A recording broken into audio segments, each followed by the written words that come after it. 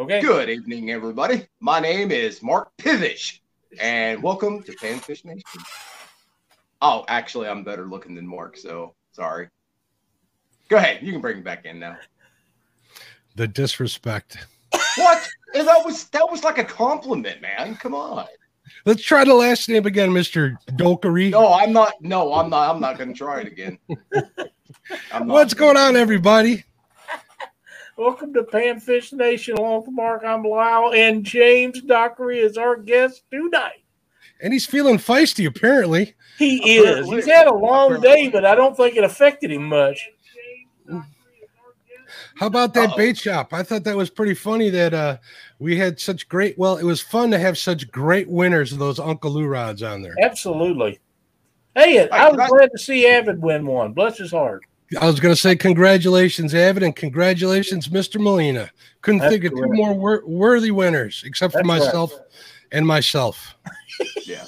Hey, can I take a second to say something to everybody in chat? Absolutely. Oh, get that mute button ready, Lyle. Yeah, no, this is actually legit, man. I want to thank everybody that has helped out and pushed Chad to get to 1K. I mean, Chad means a lot to a lot of people, and he deserves every single sub that he gets. I agree. He's the most honest, and as they come. And guys, it really does. It makes everybody really happy to see people that truly deserve it succeed, and Chad has to be one of the people that truly deserve getting. Yeah, I agree. And so, just thank you from the bottom of everybody's heart that helped push him along. Yep. All right, no more of the sentimental crap. As James Dockery's agent, Mr. Fields, his the deal you had with him and you and James has been fulfilled fully. So you don't need to. You're done working. So we're good. Oh, I'm just trying to suck up to get actually so that he'll invite me back onto the bait shop again. I was wondering how long before he invites us on there. It's like I don't expect he'll ever invite all three of us on there at the same time. I know. Probably not. Maybe we can talk him into another day after Thanksgiving or a Thanksgiving show. Ooh, there we go. Are you talking about when we talked about Christmas gifts? Hey. Yeah, when we talked about I have some new ones for him there this year. Yeah, me too. I've been trying to get him a sponsorship. Now that he's got to 1K, we might be able to get him. Yeah, me too. I think Balls Deep Tackle will be a great sponsor for him. I definitely think so. I know that the Turkey Testicle Festival here in Huntley, Illinois might, sponsor him, pay him to make an appearance. Oh, sorry, children. I'm telling you, man. I'm telling you. Oh, that's killer right there. So, Lyle, saying hello to everybody is going to be a true test of my skills because for some reason YouTube's participant tool is not working. So I actually have to read the names off of chat. So what I need everybody to do is comment in chat so I have a list of everybody who's in there. That's right. Everybody put up hashtag Krampuscane, and Mark, we'll call your name out. Yeah, I will only read the names of people who put hashtag Krampuscane up there. Oh, how about that? I wouldn't do you guys that way. Check your emojis on Facebook, Lyle. Yeah, I know how that works, and I got a feeling I know what it is. Probably. Oh. Hey, look, Freddy's Outdoors, first one to put up Krampuscane. Thank you, Freddie. There we go. Let's say hello to him. Justin's Fishing Fetish beat him to it on my end. And then I see Freddy's Outdoor Adventures. I see Avid Fisherman, one of the winners tonight. I do see Tim. I'm going to start reading people off. I see Tim Molina, 3+1 Outdoors, Terry Peterfish the second, Northern Girl Hobbies. Welcome. I believe that's a new one. We appreciate you. If you haven't subbed to the channel, we'd love to have your sub. I see Fishing Chick out there. How you doing, dear? Darling Perry. Hopefully you got that chili crisp stuff we were talking about and you're enjoying it. I see D. How you doing, D? If Betty's out there listening, I want to make sure to say hello to Betty. What's up, sis? Both of yous. Philip Williams, how you doing? Matt, want to be outdoors. He got on some pretty big red ears today. Saw some pictures on Facebook, and he had them all ready to cook too. So that made me kind of proud to see. I see Relaxing Frustrations. Dan Thomas. There's Parker Pursuit. 252 Outdoorsman. What's going on? How you doing, sir?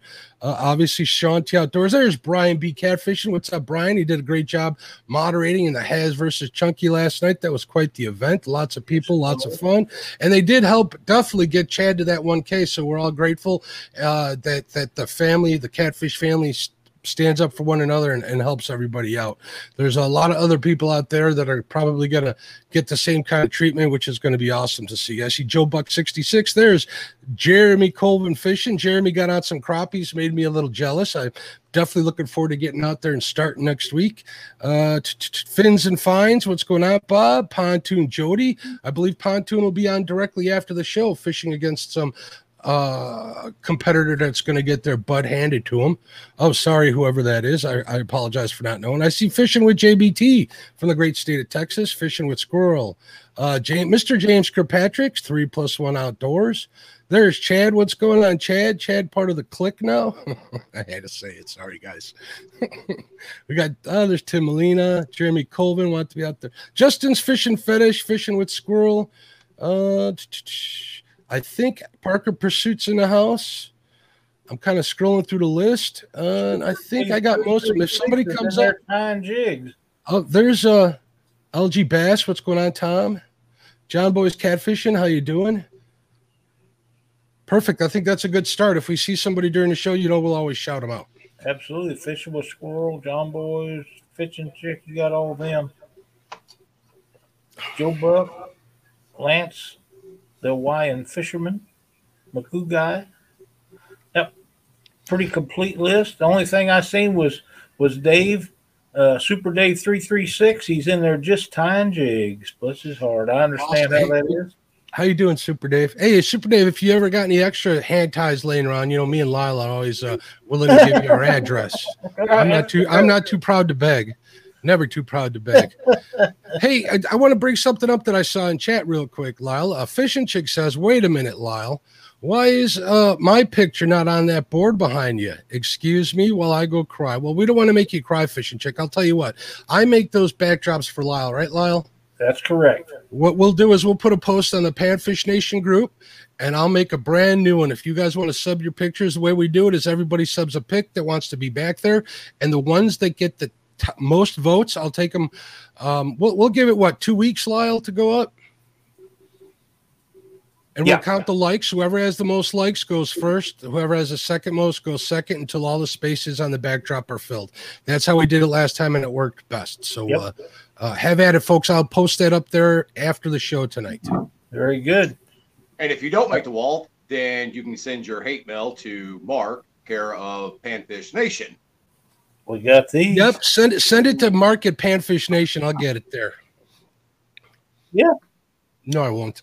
There's the Mark at Panfish Nation. Send it to dockery@gmail.com. You're liable to get it to Katie, and you might not like that. I was going to say, careful now, guys. Careful, because, TX Tiger in the house. There he is. What do we got? Art from the One Ton Crew. James Kirkpatrick, Sean T. There is Parker Pursuits right there. There he is. That's right. He timed out his partner Rob in Chad's show. I was asking Chad I was asking Chad to take his wrench away so I could get revenge for my buddy Rob. Oh, but he didn't hear me. He was ignoring me. There's Blue Line Adventure. So, James. Yes, sir. We're coming up to that wonderful time of the year. When the water starts cooling off and they start coming Magical time. Magical time. Twice a year in the spring and in the fall. Yes, sir. So what's your plans to go after them? How are you going to get started? What are you looking for? All that good stuff. Tell us what you know, which is a lot. I've already started. At this point in time, the water temperature started dropping. The heat of the summer months are over behind us. And that water actually is in some locations. Now, it's going to be a little bit different down south and up north than what we are here. But that water's starting to clear up quite a bit. So now's the time to start going out, shooting some docks. And think about this time of year like you would if you were, say, springtime crappie fishing, where these fish are starting to stack up for pre-spawn. Well, they're stacking up the same way at this point in time. So if you're hitting, your brush piles and say 8 to 10 feet of water, you're going to start nailing the bigger crappie. And you just have to keep at it. You'll find them eventually, and if you find them and you can stay on them, stay on them. If not, move with them, because they are moving. They're not staying in one place. And that's the most important thing to remember, especially when any type of fishing is especially at this time of year, all fish are moving. They're looking for food. They're looking for structure. They're looking for, just that whole water that they might swim around in for an hour or two, and then they'll swim off looking for something else to eat. So that was my question I had for you was you talking about crappie or bluegill or all, but it is all of them. Yeah. It is all of them. Yeah, no, it is everything. Because even the catfish, you guys know as well as I do. Catfish are starting to move, and bluegills do the same thing because the catfish are coming in. All predator fish are moving around, and a bluegill essentially is somewhat of a predator fish, but not as much as, say, a largemouth bass, muskie, any of those other big game fish. So they're going to be moving. They're going to be scattering. So you're gonna have to hunt and look for them. Well, that's a good reason too. The predators are going to be after them as well. So not only are they looking for food, they're trying not to be food. To be food, exactly. That whole food chain comes into play. Now let me ask you this: your opinion. I kind of believe that they'll circle back around eventually. Yep. I know trout do that all the time. I know crappie do that a lot. You can wait them out or you can chase them down. But if you never find them to begin with, you don't even know where to wait.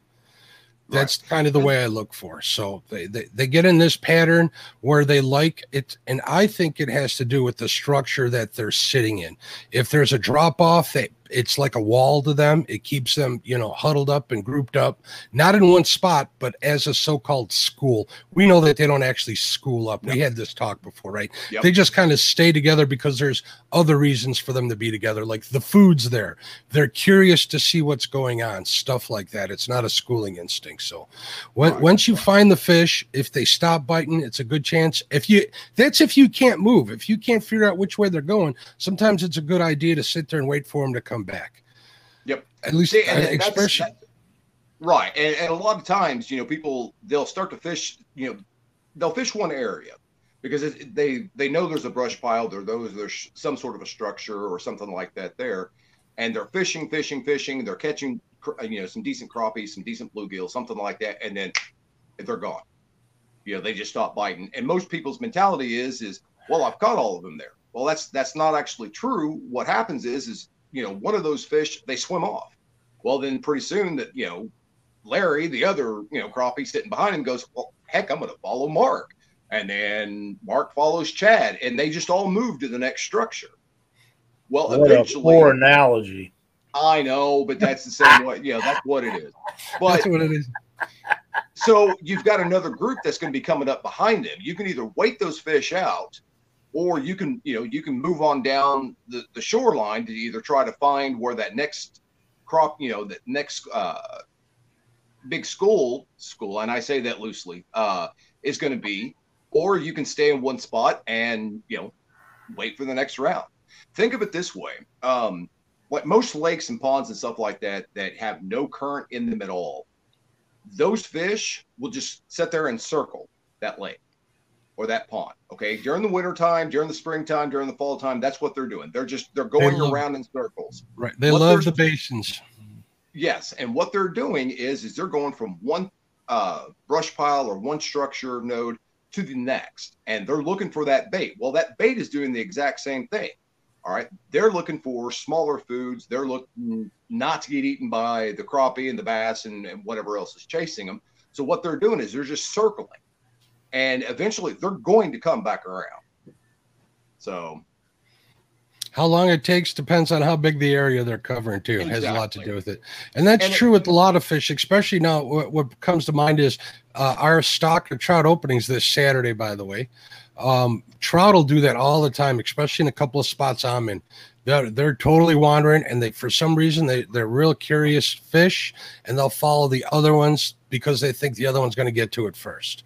Yep. People do the same thing, you know. Let's talk Black Friday. Now that we mentioned Chad's show, everybody goes to one side of the store because they think it's a great deal, and everybody else follows them there. Am I wrong? That's right. And I've encountered the same thing with crappie. You can get over them. You see them on your fish finder, your sonar, or even see them in clear water, or you know they're there. And you got to get those first couple to bite in order for them to start going. Right. Don't get discouraged. Yeah. Trick one to bite. Try something else. Once you get them going, it gets easier as it goes until they stop, and that'll happen as well. Yeah. See, and they're looking for multiple of different things. They're looking for food. They're looking for shelter to protect themselves away. So, and if something big comes along and scares them all off, or you catch one fish, most of the time, those fish, they don't care. I mean, it's just like, all right, well, he's gone. No big deal. Just keep eating. But every great once in a while, you've got that smarter school that just basically goes, nope, somebody just jerked him out of the water. It's time to scoot on. Yep. And you'll have, 2 or 3 that start to move on, and that'll start the process of them, moving on because they get spooked or they get distressed, and they, you have, you've got scales in the water that doesn't look right to them, all this stuff. So, yeah, I know. Dr. Dink. And the thing about it is I was going to do something really, really nice for him tonight, but he told me he was in St. Louis, so I put it off. So that's torture enough. No offense to the people who live there, but I know. Him being in St. Louis, I feel sorry for all those people down there. Yeah.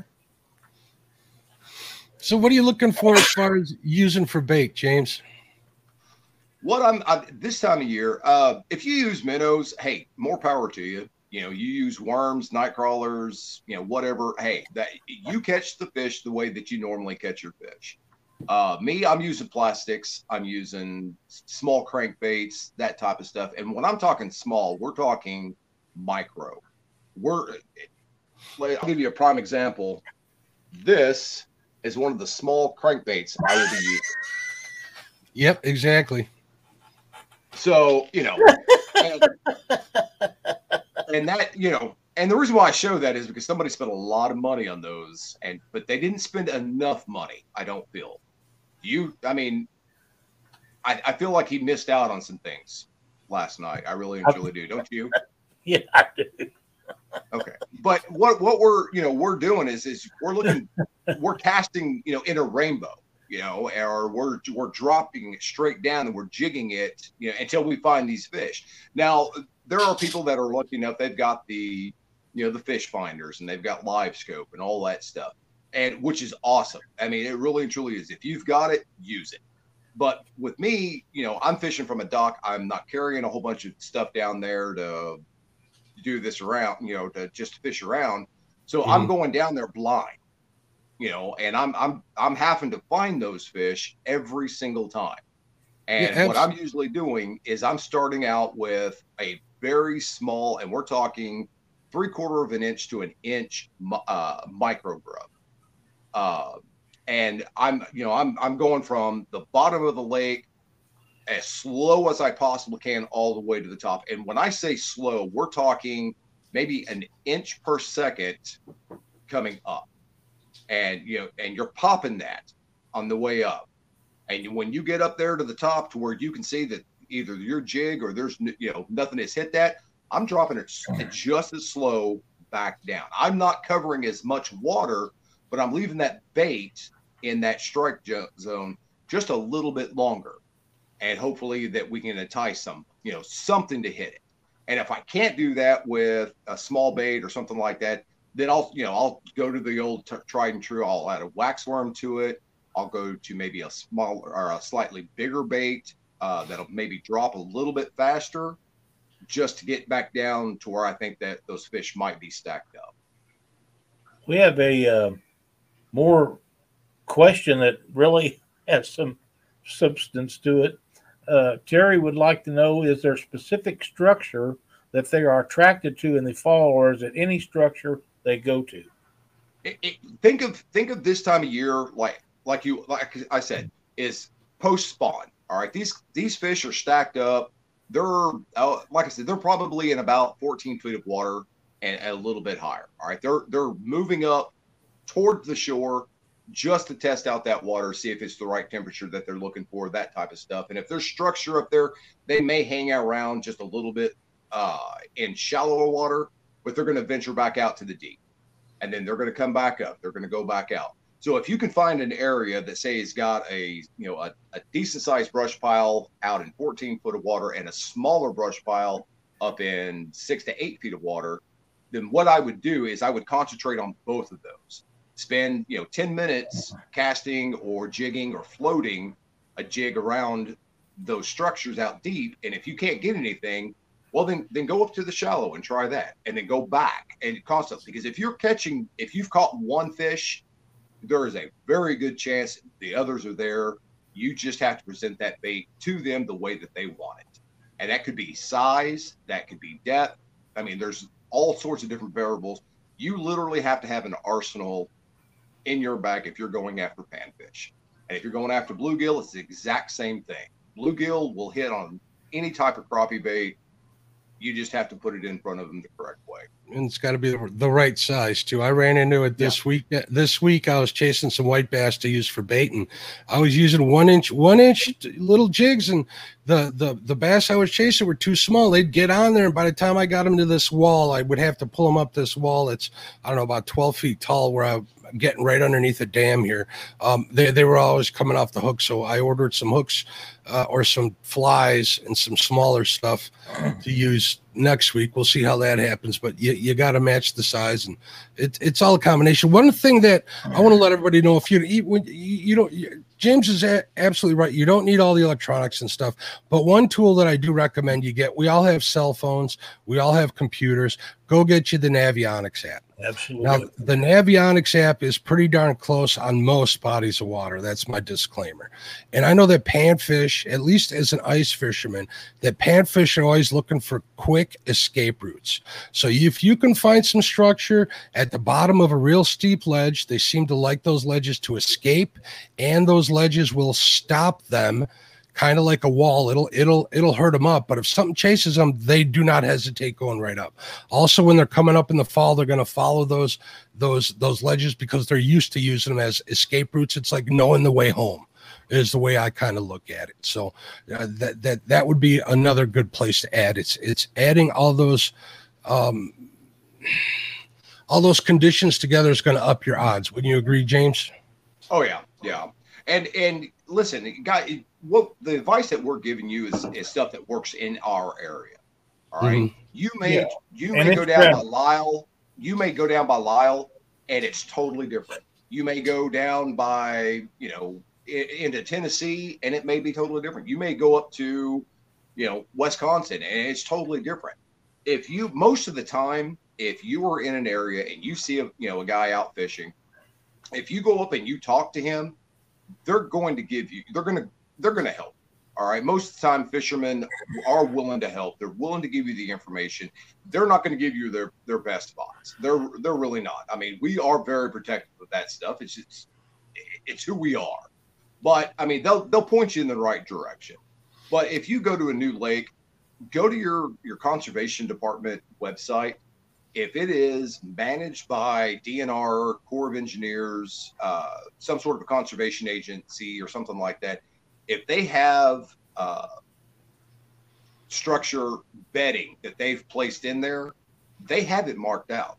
Yep. And there's a lot of times they'll actually have a topical map of the lake in their main office. Right. That you can go in and look at it, and you can take a picture of it, have it on your phone to blow it up.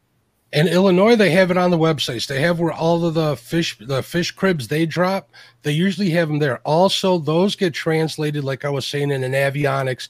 Plus, people who share their information through Navionics and a couple of the other online things all gets transferred over to Navionics. So some of the fish cribs that aren't put there by the DNR in your state will be listed on there too. So don't hesitate to look. There's if you go online with your computer or your phone, there's a free version of it, which is not as robust as the annual subscription, which I think last time I checked was like $14.99.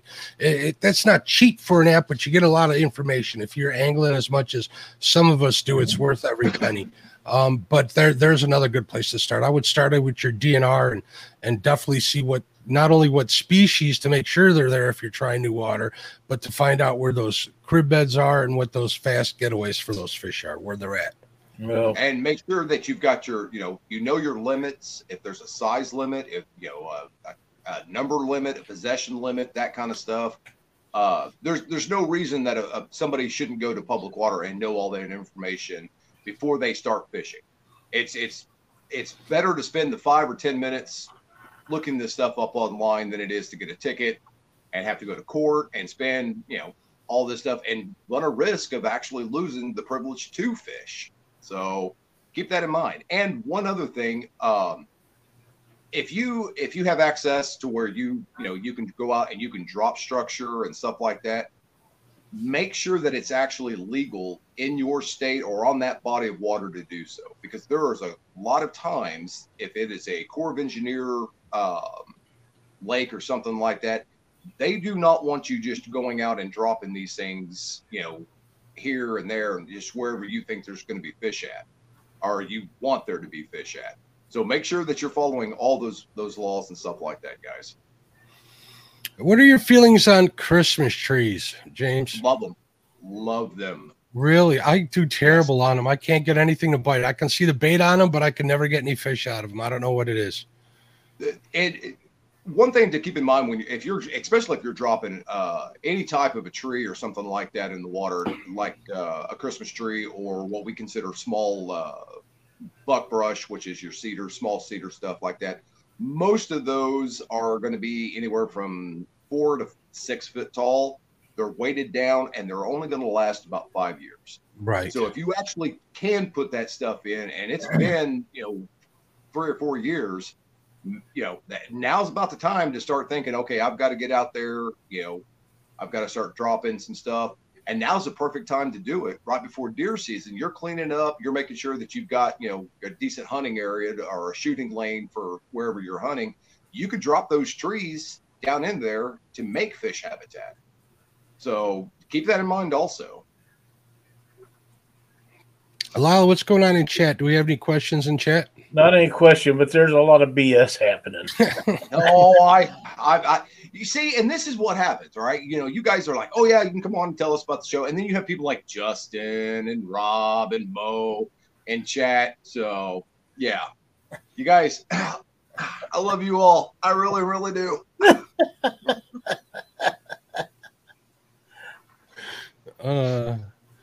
Here's a good statement. We use plastic pipes now for crappie beds because they don't show up on electronics. So if you get a cement block on scan, fish it. I did not know that. I did not know that either. Here's the problem with using those is they are bucking around part of the new rules and regulations for the environment of not letting you dump those plastic fish beds, the PVC pipes and the tubing and all that stuff down in these lakes, because of that they eventually will deteriorate and cause plastic particles to go floating into the water and poison and kill fish. So if that gets passed, guys, just keep an eye on your state laws and regulations is all I can say. Because Missouri is actually don't get in trouble with that. You don't want to think the DNR fines are big. Wait till the EPA gets involved in it. And hey, by the way, I want to take a second to say hi to Sophie tonight. Hi, Sophie. How you doing? And to Caitlin. Hi, Caitlin. Very nice. Hi, Sophie. Hi, Caitlin. How are you guys? And Gabby. We got to say hello to Gabby. That's right. Gabby's one of our supporters. But Josh wants the question. Wow, I'm crushed. All the crap I give James, and I don't even get a call out by name. Time to step up my game, I guess. Listen, I've got something for Josh. All right, it's in the works. I mean, Is it something you can talk about online or on the show? No. Okay. No. Legally, I am not allowed to discuss this because, you know.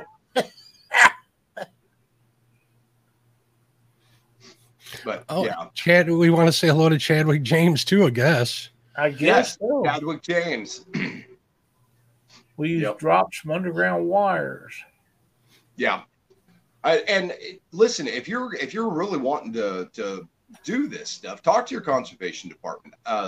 We got involved with the agency up here, and a couple of the lakes didn't have any type of structure in it, and they hadn't been maintained and all that stuff. We were actually able to go out, and yes, we've got the property here that we live on that we are able to do that, or to do where we go out and we cut. I think it was almost 100 small trees down, and we took them up to the conservation or to the lake, and the conservation department used one of their boats to come out and drop them down, and they GPS marked them and stuff like that for other people to find. So, you know, if you can do it, do it. Work with the conservation department. That's the best thing I can tell you to do, is because you'll actually get more done if they truly see that you're wanting to help. That's right. So, I agree. And I know that's, you know, a lot of people are like, I'm not working with law enforcement. I'm not working with conservation department. They, you know, all this stuff. Guys, if you feel like the conservation department or something like that is messing up, it's your right to say something. And absolutely. if you don't say anything except to them, except for, you know, online posts, and you do it about it rude, they're not going to pay attention to you. I'm a firm believer that if you want something to change, you got to speak up or you got to help it change. So, exactly. You know, become partners with the powers that be can awfully get stuff done rather than being their enemy all the time. So it's funny because speaking of the DNR and law enforcement and stuff, I went out looking for some bait this week prior to getting ill. That's another long story. And somebody called the DNR on me for cast netting, and they know me here. Apparently they got like 5 calls because I was throwing a cast net at the dam. They came out, they're like, "Hey, what's going on, Mark?" I'm like, "There's my bucket, check it." Just had shad in there, but and it's good to have a relationship with them. He didn't even look in the bucket. He took my word for it, said, "How you doing?" I had to come out here just to show them. He says, "I was right down the street anyways. It was fine." But, you know, they're going to come out. People who don't like the DNR are usually the first ones to call on you. So it's good to have a good relationship with them. And if you can have a say in what they're doing and how they're doing it, even better. So there's my rant for the night. Yep. I have worked with the conservation department for years on catfish regulations. Yes, he has. It comes to the point to where when they have a meeting and you walk through the door, 4 or 5 of them run over to greet you at the door like they do Cindy and I, you know you've made an impact on them. Now, they won't always take advice from you, but at least they will listen to what you have to say if you'll try to work with them. Yep. And if that seed's never planted, there's no way it's going to grow. That's exactly right. They've been really cordial and good to us. We've had several of them guys on Catfish Weekly over the years, and they've done wonderful things to help us out. Like I say, I don't always agree with what they do. They don't always agree with what I suggest, but we can talk about it. And at the end, we have an understanding of how each other feels, whether we agree or not. It's all a part of the process. That's how we get things to work for most everybody. Betty says, being a logger's wife with a lake 1 mile down the road from the job site, hauling treetops all day, I need to fill the forwarder and drive it down to the lake. That sounds like a good idea. Yeah, get some nice brush piles and stuff like that. Yep. Oh wait, here's a good thing. Roger says it's good to see them present. He loves to see officers on lake. I agree. You know, I agree with Roger on that statement because Cindy and I have been checked by guys in boats when we was in tournaments, and they pull up to us, and we tell them we're in a tournament. They say, "Well, we'll hurry." No, you're doing your job. My tax money pays your salary. I'm glad you're doing that. Stay as long as you want. The fish ain't biting anyhow. You know, Yep. we have talked And to if them you're- guys forever, and I Yep. enjoy visiting with them.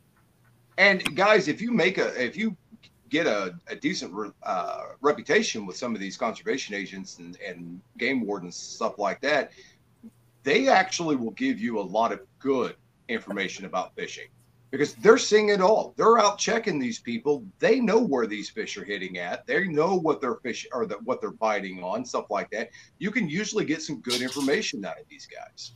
And they're not out to bust you. They're there to make sure you're doing your job or doing They're right. just doing their job.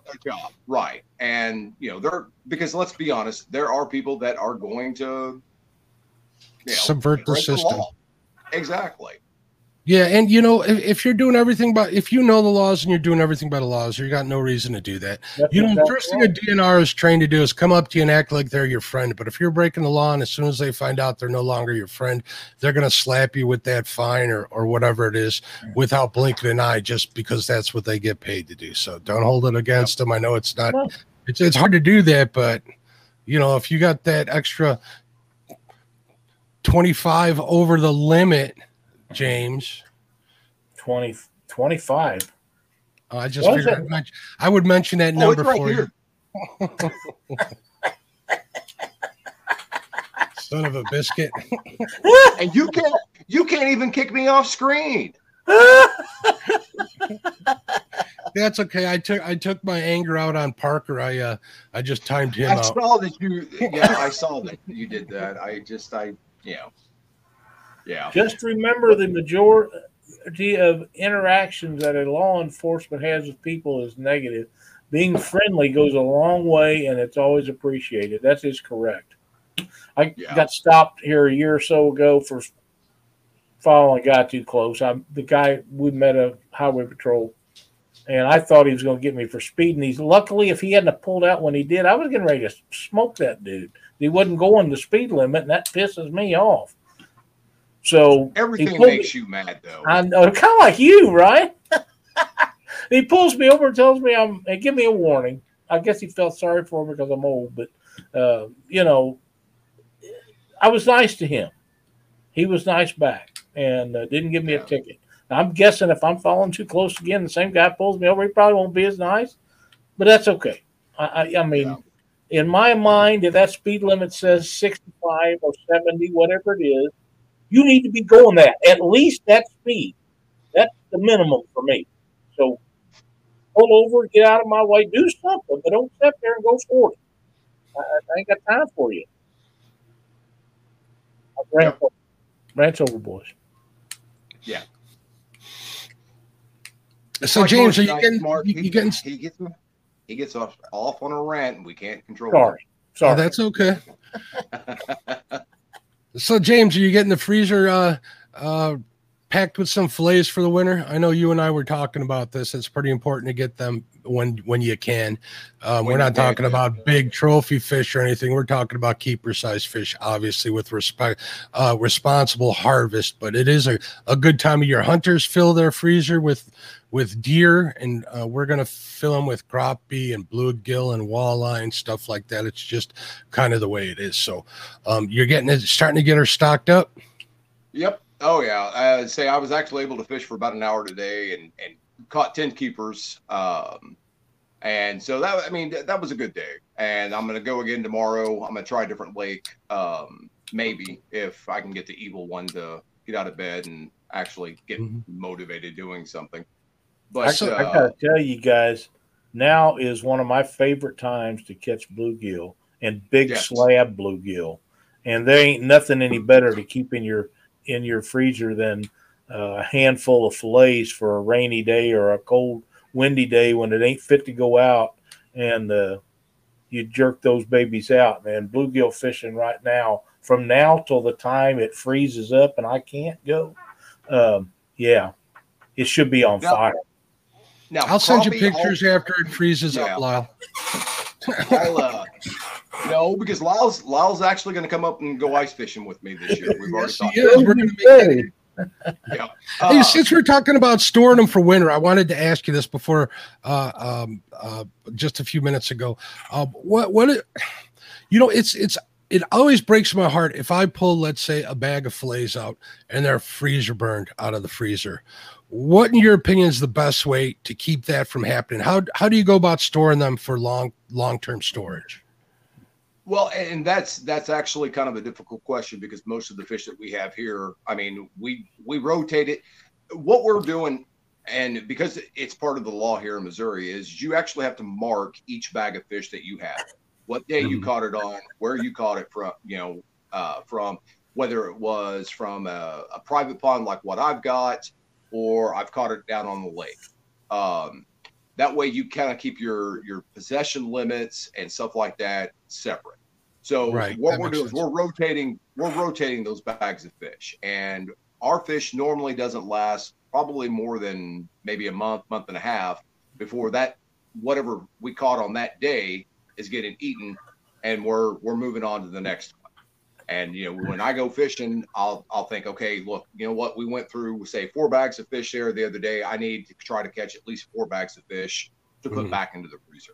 So that's what we're doing. But the way that we store them is in the Ziploc freezer bags, and we clean the fish up. We make sure there's no bones in it, stuff like that. We drop them down in there, and then whatever area is left in there, we're filling with water. And then we're zip tying it, and we're laying it flat in the freezer so that it'll freeze flat, so that they're easier to stack. The problem with that is if you get enough of it in there and you go to open up that refrigerator door and you have one of those things fall out and land on your foot, you're going to know it. That's right. We used to do that at our camper. We had a camper at a campground, and there was pretty good crappie fishing. And you'd go out there, and let's say you'd get 2 crappie in the morning just fishing docks, right? And what would happen is every year we would have a big fish fry at the campground. So what we would do is get a milk jug, cut off the top, put a little water, put your fillets in, put it in the freezer, freeze that. Next week, if we're there, we catch 4 crappie, add it to there until the milk jug was frozen. Right. We had a community deep freezer that everybody shared. We got to keep them in there, and that worked well. But what I'm helping works for me at home is obviously a vacuum sealer, like Texas Tiger says. That's right. Me and him. Here's my tip in addition to what you said, James. I have a drawer in my deep freezer. I have an upright deep freezer in my garage, a sliding drawer. So I'll freeze the fish. Like, I'll get them flat. I'll let them freeze. They're marked, and then I'll file them to the back of the drawer. So I'm always pulling from the front. This way I'm rotating them through. That works the best for me, or else I'm a wreck if I don't do that. So yeah, but the problem with the way that you're doing that, Mark, is it takes you twice as long because you only fillet half the fish. You're never going to get that laid down. I had to throw that in there. I did. I forgot about that, actually, but I had not. So, welcome, Frank. The funny part is he can't tell me what he normally tells me at this point, and he can't do what he normally does. I'm taking notes right now for later. Save it up for later. Right, but what's coming later, don't you? What's that? You know what's coming later, don't you? Well, yeah, I know. Thank you, Lyle. Finally, someone's sticking up for me. All day and all night. So, but I see Parker's wanting to know what size line I'm using. Guys, right now I'm changing my line down to already to 4-pound test line. Oh wow! I'm starting. Oh yeah, during the summer months, because the fish fight just a little bit harder. I'll go up to 6 to 8 pounds, depending on what I'm fishing for. If it's big shell crackers or big red ears or actual bluegills, stuff like that, those fish will snap 4 to 6 pound test line in a heartbeat if you're not paying attention. And instead of retying all the time, if you go to a slightly bigger line, you don't have to worry about that as much, but you're still needed to check your line. But right now, that water is starting to cool off, and the cooler that water gets, the clearer it's going to be. So I'm fishing with about 4-pound test line, and I'll go down to as much as 2 pound. Yep. In the dead of the winter. And when I'm ice fishing, I use 2-pound fluoro. I don't even mess around. It's a nightmare for me with my vision to tie knots, but I struggle through it, and I get it done because there's definitely a difference. Yep. So The only like high vis line that actually works for some reason is the orange stuff in the winter. That doesn't seem to affect them, but any other color for some reason does. Yeah. Yeah, I don't know what it is. That water gets clear, they see more. So the light hits that water different. They're going to notice stuff, and if you've got heavy line on there, you're not going to get the hookup ratio like using a thinner line. That's for most any of the sporting fish that we're talking about. Anything from bass to like bluegill and crappie, especially through the ice and on the winter, pike and stuff like that. They don't care. Catfish still don't care all year. So you can use braid. I use braid on my tip ups, which can be get away with braid on a tip up because the braid is underwater. When you're setting the tip up, it doesn't freeze. Don't use braid on a line like a fish trap or one of them automatic fishermen. You'll learn the hard way that it's not a good thing to do because that braid will freeze up right away. Yeah. And for those people that say, well, that line is too small to bring in big fish, guys, when we go carp snagging and stuff, we use our little kid Olaf rods and stuff like that that's rigged with 6-pound test line, and we're catching 20 and 30-pound carp off those lines. It's all about how you set your drag, and you're using that rod for the way it was meant to be used. And you play that fish, you can get him in. And use the right rod for the right reason. That's why all these winter rods are like noodles. They're because you want that play in there using 4-pound test. And it's also vertical fishing in the winter, so it's a little different than having 50 feet of line out. You'll have, it directly below you. There's difference in the physics. So yeah, Matt wants to know, I don't know who made the statement about filling the freezer bags, but he wants to know, do you fill the freezer bags with water or just till the fillets are covered? Just until the fillets are covered. And then you're going to want to literally burp out all the extra air that's in there. And if you don't have a vacuum sealer, fill you up a 5-gallon bucket of water and dip that bag with the water in it, and it'll force all the water out, and then you just seal across the top. Yeah, the whole idea is when your food or your fish goes bad, it's because it's oxidizing, and it needs air to oxidize. So you want to get all the air off the flesh, and you'll be in better shape than if you didn't. I agree. Whether it's with the vacuum sealer or water, that's the whole idea. And another quick note is people have been telling me to freeze shad that way too. I haven't tried it yet, but I'm going to try it that way. We'll see if it stays firm, frozen solid in water. They don't stay firm on a vacuum sealer. Not always. I get lucky. I always take 2 bags of shad with me, hopefully that I have a 50-50 chance that one of them is going to be firmer than the other one. And it usually isn't the case. So, James. Yes. Eddie says the secret to Dockery's dinks is to dent the top roof. Bless her heart. Okay, guys, here real quick. I don't know if you guys can see that. That is one of the fillets that we use, or the bags that we use to store our fish in. And you can see the lines where we lay it up there on the freezer and stuff. There's no air left in that at all. So that's what you're looking for. Like Mark said, you're wanting all of that air out of that bag, away from that meat. And that's what's going to actually save all of it. Your fillets, your bait, everything. Yeah, Frank says he uses Dacron. Dacron is what's on mine too. It just looks like braid to me. I don't know what the difference is, but it is Dacron line that I get. I get the cheap stuff from actually not cheap. I get the Beaver Dam tip-up line from Farm and Fleet for a pretty reasonable price, but it lasts. Did you order some of that last night with the other stuff? No, not yet. I still ordered fall stuff. I haven't even gotten to the winter stuff yet, Lyle. Don't even start. Look, I got an Archie order to price. Okay, but we were trying to help you last night so that you wouldn't have to make 500 different orders from 500 different places. It hurts less when it's a little bit at a time, Doc. Maybe orange is like red, is the first color to disappear in the water spectrum. That could very well be. Oh, Freddie asked, what was my go-to? I'm ignoring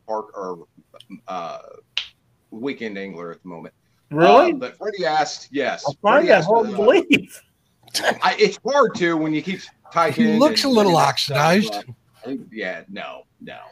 But my go-to bait for any panfish is going to be a micro jig. If I'm fishing for bluegill and stuff like that, that's what I'm using. And if I can't get them to to bite on that, I'll go to the tried and true. I will throw a night crawler or a red wiggler or something like that on the end of a hook and a small float, and I'm going to have fun. That's what it amounts to. Lucky Ronnie says, Mark, I got some special bait for panfish. Ask Ryan. Is it a web of monofilament or does it have a fuse on it? Tim Molina, I see, he says salt first, remove air and freeze. Always salt the stuff, Tim. You're absolutely right. Yep. You know what else I've tried? I haven't tried this with shad yet, is using like a bait cure, like the stuff the salmon guys use for salmon eggs up here. I've used it on chicken livers before with great success. It's toughened it up, and once it gets hydrated again, it stays on the hook a little longer. Not that I use chicken livers anymore, but I don't see why that wouldn't work with a bait fish. I might try that. We'll see. Yeah. Chad says state record carp in Kentucky, 67 pounds. Cause I'm supposing he meant caught. On 6-pound test bluegill fishing. That's a hell of a feat right there. And guys, again, if you learn how to actually play these fish to where it doesn't really tire them out as much, and and kill them, you can land monstrous fish on line. I mean, on thin line. This goes back to what I've said for years, James. Let the action of the rod and the drag on the reel do its job. You will never break or tear up anything. Yeah, and you won't. So. Fish in the Mid-South says, please stop picking on James. It's so rare that he says something useful, so let the man talk. I think what I should do is I should start a GoFundMe account. And the only way that you're allowed to throw an insult at me is if you pay into that. $1 per insult. Like a swear. $1 per insult. Start putting my money in there right now. I'll put $50 in there. I need credit. I would be able to buy me a new Alumina Craft in no time. Ice pike. There you go. Frank's got some good information about ice fishing. You know, Frank, that's a great way of doing it, but I'm still hell-bent to catch one on a hot dog, believe it or not. I want to get a pike on a hot dog. Everybody says it can be done. I want to see if it can be done. I've seen one come up on my flasher while I was doing that. It turned away. I thought for sure that was going to be the year. So I always got one tip up off on the side, set off with a hot dog, because I want to be able to say that I've caught one on a hot dog. So guys, angry then, just oxidized. Yeah, shut it. And guys, if for those of you like Lyle that are afraid to get out on ice and stuff like that, you are actually missing out on really good tasting fish. If there is something different tasting about these fish than when they're caught under the ice than when you just go to your local pond or lake or something like that and pull them out during the summer. I will agree that I think any water caught in cold weather is better, or cold water that is better than summer caught fish. Although I don't mind eating summer crappie or summer small catfish, stuff like that. But I think they are better in cold water. And James, I hope you're not in a hurry. We're still getting lots of comments. We want to get all these comments in here, so we may go over a little tonight.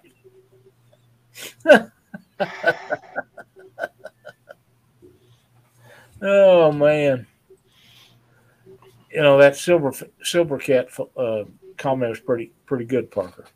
Yeah, no, it's not. And yes, they do actually taste pretty decent. I mean, they really and truly do, guys. Yeah, Luke is right about that. You get the water inside the vacuum pump, it's done. Yeah, Luke just did a real quick on that vacuum pump thing, but Luke just did on his new channel, just did a catch and cook with drum, and he says it was pretty good. He said it had a little bit of aftertaste, but he said he would definitely eat it again. So that's something I might want to try once. I'll try anything once. Real quick, Freddie, or who is that was asking about the vacuum sealer? You get water in it. It was a comment from Pawpaw Ed. Oh, Papa Ed, what I do, and it's not necessarily to keep water out, when I'm sealing bait, is I'll take a paper towel and fold it up so it runs across the top of it and put it right on the inside of where you're sealing. Your vacuum sealer will suck the air through there, and the paper towel will stop the moisture from going into your vacuum sealer. It saves you a lot of work, and it makes it a heck of a lot easier to clean, and the stink isn't there for sure. So that's right. It's another James tip. Freddie wants to know what's your go-to live bait for panfish. Like for all panfish, would it actually have to be a night crawler or a small red worm, earthworm, whatever the case may be?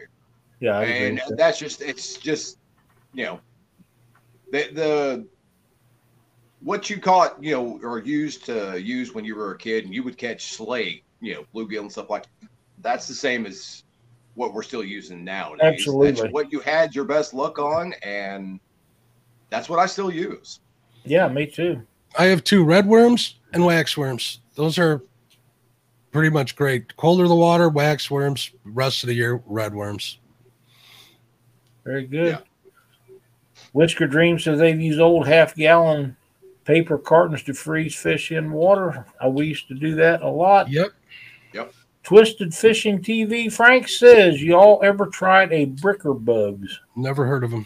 Never either. No, I haven't either. That's new. Frank, if you would send us, any of us or all of us, the information to where you get those, we would love to take a look at them. But if you just send them to me or to Mark or to James, we'll share it with the others. That way that we can figure out what you're talking about. Yep. Always looking for new ways. In food plants, we vacuum seal after nitrogen flush. Yep, it's oxidation equals enemy. Yeah. Mm-hmm. Yep. And that's with all freezer stuff. Once it starts to oxidize, that's it. It's done.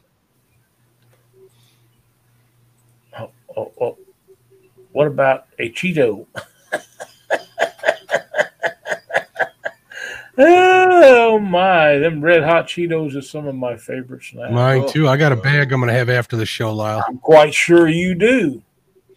And for those of you that are asking how I got the bait fridge, I actually won it from DMF.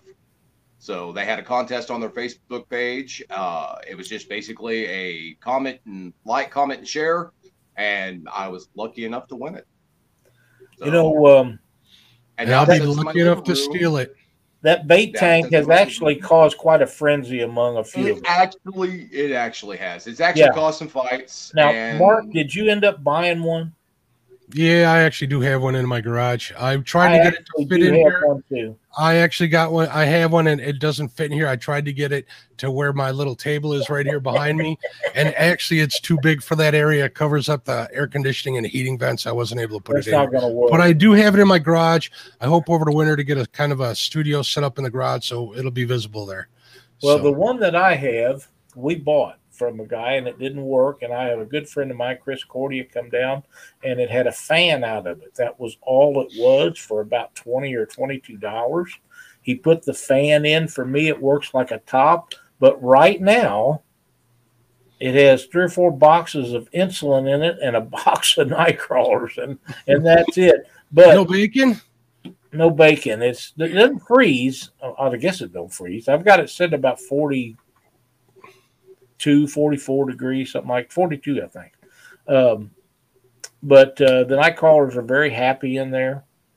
We take them out whenever we go fishing, whether the boat starts or not. So, but we're gaining on that, by the way.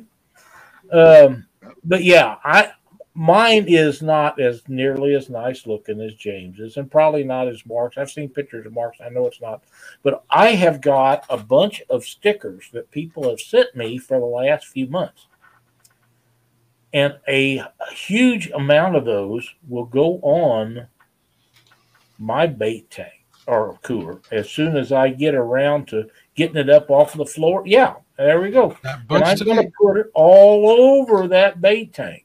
And then I can't believe that you guys did not say or mention that Chad also has his own bait tank. I hadn't got to that yet. Chad who? Well, because you always leave him out. I do not.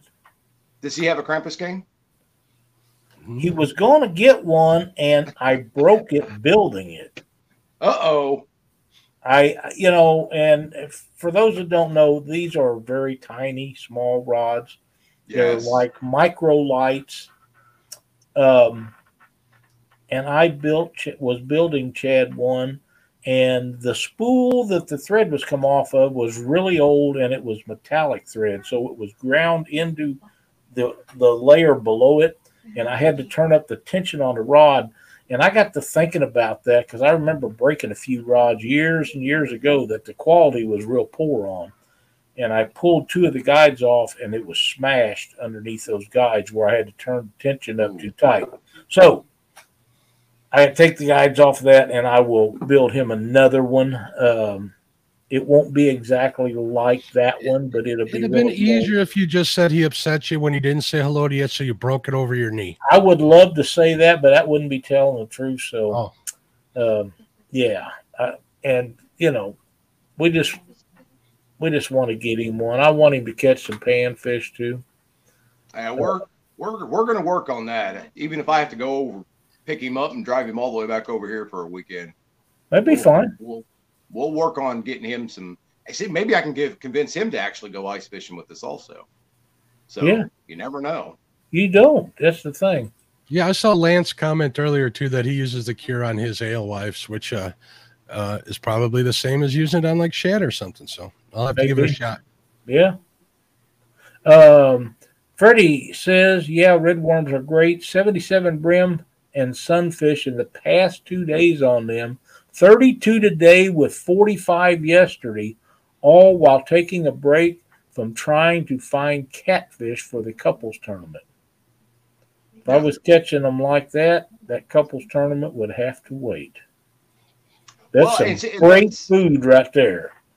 But that's just, panfish, and we say panfish. Panfish covers a wide variety of different fish. So if we're talking panfish, we're talking bluegill, we're talking red-eared sunfish, we're talking green sunfish, all this. Your brother has commented. Oh, I know. Jason Watts, what kind of jigs do you use, James? Do you have a favorite style? I will use I think I've actually got one or some around here somewhere. Well, get it dug out. Well, I got to hang on. Let me get one off the wall here real quick. Justin's fishing fetish says, I have to get a second job. I know the feeling, Justin. Keith Smart says he's got a 56.5 pound flathead on 10-pound test. That's awesome right there. Yeah. What I'm using, guys, is just the Arky jig heads, and they're 4-tube jigs, stuff like that. And sometimes I'll paint them myself. Other times I'll just leave them, the lead color that they are. But I'm usually starting out with like a 1/32 or smaller, because I want that bait. Like I said, guys, we're talking a painful, slow drop or rise, because I want that bait to stay within that strike zone just a little bit longer than what most people will do. Yeah, pike will eat anything, Parker, that's for sure. Is Parker related to you? No, Parker is not. Just checking. Well, I don't know. He might be, because my parents did give up an unruly child for adoption when I don't know anything about him, so he might be. Okay. That's a dandy, Justin. Wow. Yeah. Yep. Fishing the Mid-South, y'all can keep your dag blasted ice. I agree 100%, buddy. I'm with you on that. I don't know. There's something about being on that ice, guys. There really and truly is. I can't explain it. I agree. If I had ice transportation, I'd be out there a heck of a lot more, whether it was a snowmobile or a side-by-side. If I could get out there with all of my gear, I'd be out there 3 times a week, without a doubt. Definitely would. Yeah. I sent a gentleman a message last night, and I think he lives in the Dakotas, but it may be further east than that. about being a guest on the show. He does a lot of fishing for panfish. He does a lot of catfishing. He's a very successful cat fisherman, and he's got to wait until things line out. But he told me last night it was snowing like crazy wherever it is he lives. So, yep, up in South Dakota, they were getting snow. So it's coming. I can't wait. It's supposed to be 38 degrees for a low tomorrow, and I'll be out as early as I possibly can to be fishing. Holy crap.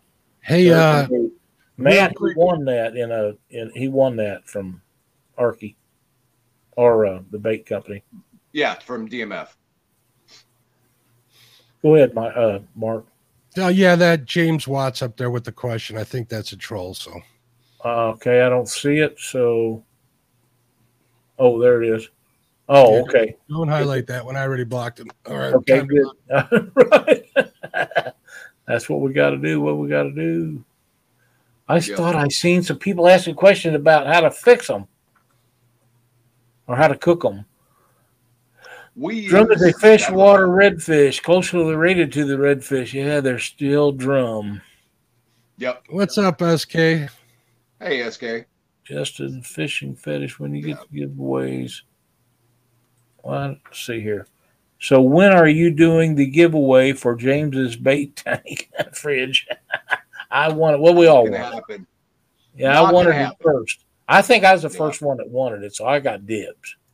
So you have to understand this bait tank has actually caused a lot of fights between me and Lyle and Mark and Chad and others, and even Katie, because when I got it, it's sitting in my living room, guys. All of this stuff that you see behind me is in my living room. So like you walk into my house. It's like the bait in your hot tub. Yeah. Like that Katie's a wonderful woman. I'm telling you. Right there. She's sitting right there. I don't know how she put up with your ass. I really don't. What's the best temperature for night crawlers in a refrigerator? Just your standard yeah, mine's set on 42. I don't want them to freeze. And mine was actually shut off because I didn't have any bait stuff to put in it. And I turned it on because I didn't have any room in our refrigerator to keep the shipment of insulin that I got. So that's why it's, and 42, I think is a kind of a close thing. I may be off. I can turn it up or down. It's still got plenty of settings both directions. It won't freeze that way. Here's something for the people in chat. If where you get your night crawlers from is the temperature you want to keep it at. If you're at Walmart or at the bait shop and they come out of a fridge, put them in your fridge. If you get them out of the ground or they're on top of the fridge at the Walmart or the bait shop, don't put them in a fridge. You'll kill them. That means they're more local in a warmer climate. Especially you, Matt, being in Arkansas, they're going to be from a warmer climate. You'll kill them in the fridge. Yeah, and guys, if you're storing bait, I've got. Of course, I've got 2 bait tanks and then the hot tub, which thanks for Lyle for bringing that up. But the night crawlers and stuff like that I'm keeping in my refrigerator, I keep them in the door, in the front of the door. That way, because if they get shoved to the back, they'll get frozen in a heartbeat. A refrigerator will kind of fluctuate back and forth, and usually there's one cold spot. In all refrigerators, doesn't matter what you do, it's going to freeze. And that's what usually happens if they get stuck inside the refrigerator on a shelf. So keep them in the door. You'll be all right. That's probably some good advice right there. Really is. And don't overfill your refrigerator with night crawlers and stuff like that. It tends to make your better half really upset, guys. Really? How would you know that? Yeah, when did you start caring, Mister? I put my bait fish in her hot tub. Listen, she did not use that hot tub for like 2 days. All right. And I had a bunch of live bait I had to keep alive. So 2 whole days she didn't get in it. And for those of you guys that are thinking, oh yeah, he really uses his wife's hot tub for bait. No, actually I've taken over her hot tub for my bait. I want to see a James Jack Dockery short with him in the bait tank surrounded by all his bait. Yeah. How many times have you filled her hot tub with bait this year?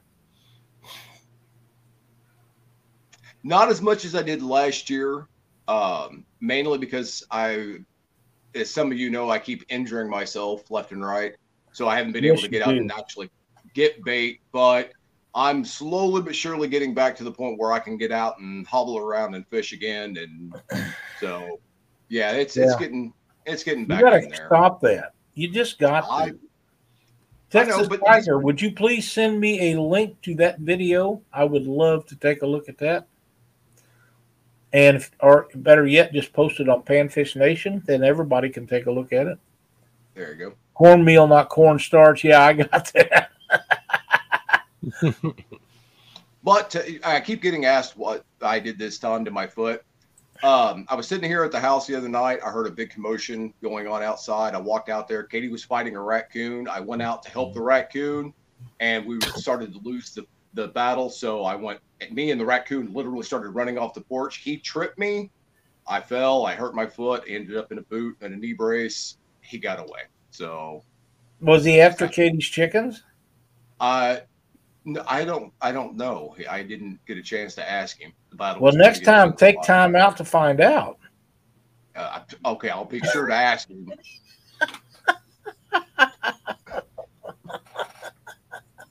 Don't Oh, quote me, 'cause that would be man. live. Frank says, I went out the other day and got my friend on the upper 40s to 50 flathead, but I'm ready for cold water season. That's a great fish, Frank. I saw those pics, Frank. Awesome fish. Great Yep, fish. but it was. Matt says, love yellow perch. So good. I got to find out this year. SK, we're so glad to have you in here. Yep, I finally caught my first yellow perch this year. So, Good for you. I didn't catch one yet, so. Come on up. Last time I went perch fishing, I got my limit. Did you go fishing today? No, that's right. You didn't. Really? You're going to do that? Oh, I'm Hey, going Dan. to. You know I was going to. Oh, I know. Dan, how's it going?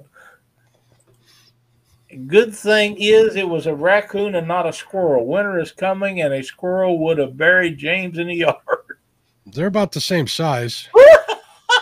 Josh is on fire tonight. Josh is just being. My. Josh needs to go fishing, guys.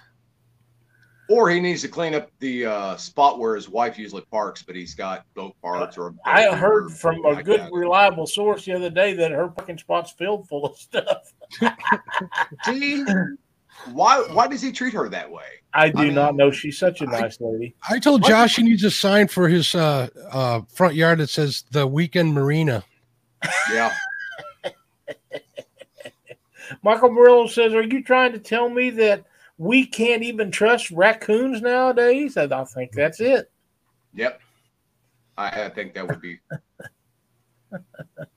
I had a raccoon try to fight me for some bait a couple of times up here. These city raccoons are mean. They ain't afraid of people. Now they're used to them. Yes, they are. Matt says Josh needs a quick draw.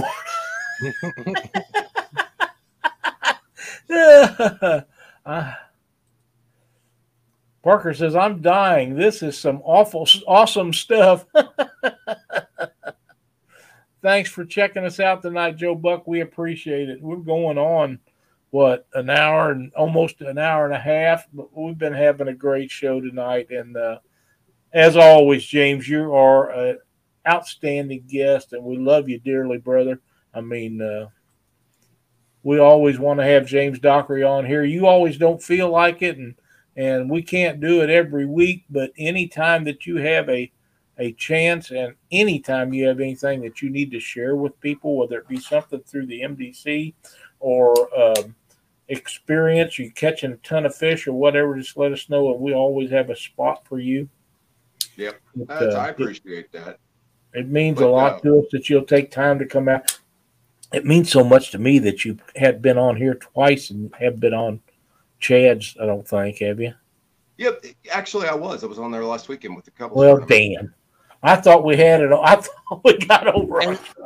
And that's the only reason why he did our show. He was feeling guilty, Lyle. Yeah, it may be it. If I would have gotten back in enough time, I was teaching a class tonight, so if I would have gotten back in enough time, I would have jumped onto the bait shop. So there you go.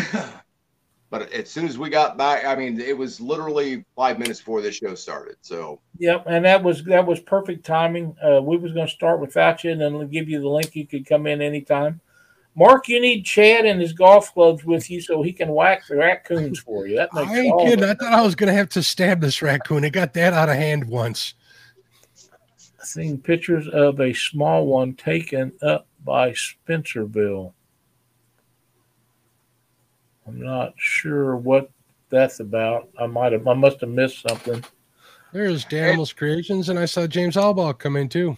Absolutely, that's great. Justin, thank you for talking about Chad's fighting a raccoon. Now I'm Jen and have to watch the great outdoors after Panfish Nation. And guys, listen, if you guys have a question about pan fishing and stuff like that, feel free to hit us up on Facebook or go to Panfish Nation and stuff like that, and ask the question. And Mark or me or some of these other guys that have do a lot of this pan fishing and stuff, we'll try to answer your question to the best of our ability. Yep. So Absolutely. And if you have a question for Dockery and you can't figure out how to get in touch with James, let me know. Just send it to me or put it up on Panfish Nation, and I'll make sure that he gets it. Or if you have questions for Mark about crappie or me about bluegill or vice versa, it doesn't really matter. Put them in the comments below in there, and we will do our best to answer them. And I promise you, if we don't know the answer, we will try very hard to find out from someone like James or someone else what the correct answer is for you. And don't forget to hit that like button. We got 48 tonight. It's a big number. We've had over 50 people in the show tonight, which is another good number for us. And if you wouldn't mind, please like and subscribe. We need those subscriptions really bad, like everybody else does. We're halfway to 1,000 or just over that. And besides that, if you like what we're doing, support us, just like the other channels. It's no different. Yep. So, but I think we've had a great show. We answered a lot of questions. We had a lot of good comments in chat, and the people in chat. Frank did send us that link, so we've got that to look for. So that's way cool too. Twisted Fishing, pumpkin seed, aka brimmer perch. Pumpkin seeds, I dearly love the looks of them. I think they're one of the most beautiful fish there is. They're some of the fish, the smaller fish, man, they've got such beautiful colors to them. They do. Really do. Now, do you think the colors are more prominent in the winter or the summer? I'm fishing year round. You guys know that as well as I do. And there's the colors of the fish. The colors of during mating season, they usually get pretty, bright and stuff like that. But every great once in a while, you'll still find a decent, colored fish or one that stands out tremendously. Whether it's got a little bit more black to it or green or blues. So I have a question for you, Ben. You work so close with the MDC, because if I don't ask you now, I'm going to forget it later. At Pomme de Terre Lake, they have a sign because they charge people $2 to go on the dock and fish, and they've got it set with all kinds of trees and crap, and the crappie are just in there lousy, big crappie. So you can pay $2 to fish on the dock all day long. Now, my question to you is, that sign says no swimming or fishing. Does that mean from the bank? Because if I launch my boat, I'm in public water in that marina. I want to catch them friggin' bluegill that's all over that area.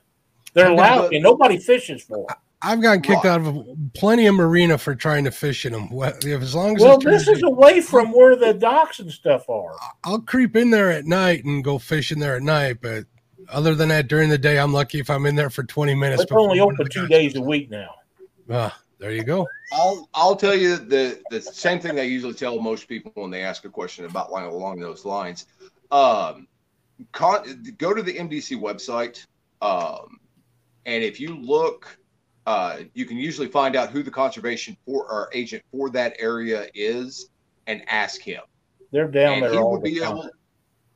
Well, and they would be able to tell you more. I've never fished Pomme de Terre, so I don't. But I don't want them know. to tell me I can't do it. Well, but you know what? I'd much rather them tell me I can't do it than me do it and get a ticket. Yeah, I don't want a ticket either. Cindy had beat me. So, I get a ticket. My age. There you go. I posted that link up in chat because Matt was asking for it for those Awesome. bugs. Thank you. Yeah, for the bricker bugs. Awesome. Thank you so much.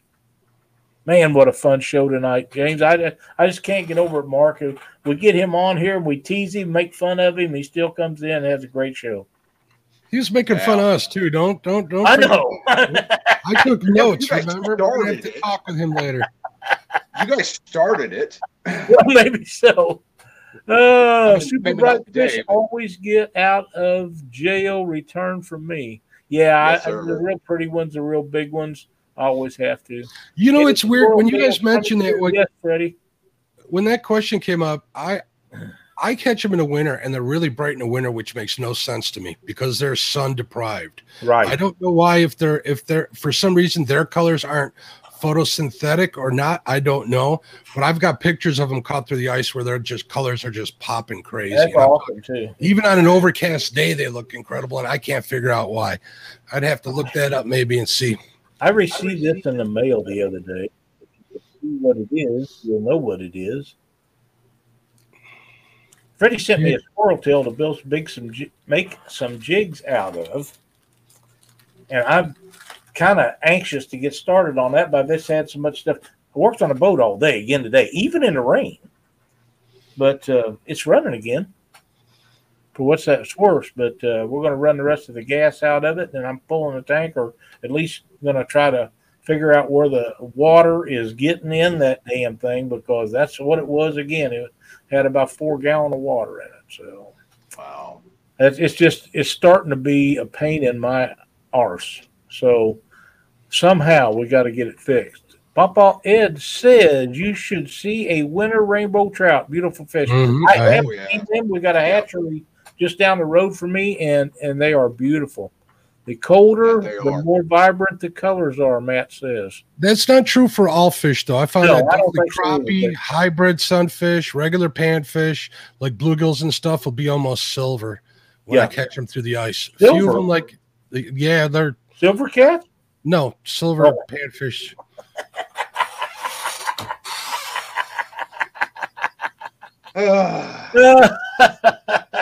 Listen, folks, On we that had a note, great show listen. tonight. One sec. You guys make sure you go over and watch Pontoon Jody after the show ends. Yes, sir. she's fishing. I don't know who she's fishing against. Doesn't matter. And you guys make sure that you keep J Dog in your thoughts, because the boy messed up his thumb the other day, and He it did. was pretty bad. He So- did. He's fishing with somebody tonight, though, so he must not be doing as bad as we think. But he did mess it up pretty bad. Hello, he- Mark. We're glad to see you in Hey, here, what's going buddy. on, Mark? Is he fishing against Jody tonight? I know somebody is. He's in a boat with somebody. I've Okay. seen that while I ago, know but he's didn't up to pay fish- much attention I know to he's it. up to fish against her one of these Thursdays. I'm not Well, sure. maybe this is it. I know that him and I have a date to where we're going to have a contest. He Him is. and his wife against Cindy and I, and they was sick, and I don't want them out there being sick. And Tara was really bad. They had, I think she had COVID, and we'll set that up at another time and let everybody know when him and I are going to go at it. But we're going to have some fun regardless. Jason is a really good guy, and he catches a lot of fish. So if you're going up against him, you better prepare yourself very well. Yep, there you go. That is true. He really is. He's fishing against Jody tonight, Chad says. I saw that. Awesome. So Hey, Dan that is Thompson. good. Yeah. Real quick, we want to remind everybody of the couples tournament this weekend. Go over there, support all the couples, give till it hurts. It's all going to charity. It is. It'll be a good time. Hopefully Be sure we'll have a turn up there on screen, help Chad out maybe on Sunday if he Yep. needs some help. We'll be there. We'll be there to support him as always. And I look forward Absolutely. to And that. be sure to support Chad. He just got to 1,000, but we want to make sure that he stays there. Stays there, It doesn't hurt to go ahead and subscribe if you're not subscribed, and watch a little bit of a couple of his videos. That way it sticks and you will enjoy them. I promise You you. know- He's a funny guy. I'm going to go over there and unsubscribe and resubscribe just to make sure it sticks, Lyle. There you go. That's a great idea. Oh my. We have had a great show tonight. Be sure to tune in Monday night to Catfish Weekly and Mark's podcast, Catfish and Crappie. Wednesday night, James Smith. Avid is on Sundays with Palmetto Cats on Sundays. Let's see how many I can get. Friday is Stan. Is that right? Chad is. Yes, it is. Chad is Thursday night right before us. Let's see how many nights have I missed. Tuesday. Roger's on Tuesday. I think I got everybody. I got all the nays. No, Saturday. Who's on Saturday? Stan 2's on Friday. Yeah. Who's on Saturday? Anybody on Saturday? Somebody is. Mike Greenwell was on Saturday. I don't think he's doing his show anymore. But Who's there's that? always somebody, Mike Greenwell. There's always somebody fishing on Saturday nights and Friday nights as well. Yep. The late night crew over Aaron and LG Bass on the dock every Friday night, usually late into the night. I tell you, I never thought I'd see the day when we could sit and watch either catfishing or pan fishing or something that we're interested in besides bass every night of the week. Yeah. It's a wonderful thing. Patriot really James is. On Wednesday. We can't forget about James. Yep. Are we tying jigs this weekend? We can. Well, let's work and see if we can't get something lined up for the four of us to jump on here. And that's fine. Chad may not want to because he's at 1,000 subs now, so he may have outgrown us. Yeah.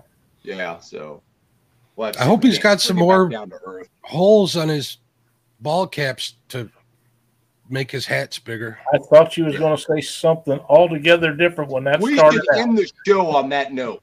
I think you're right. Thanks, everybody. We'll see you next week on Panfish Nation. Have a good one, everybody. Get out there and fish.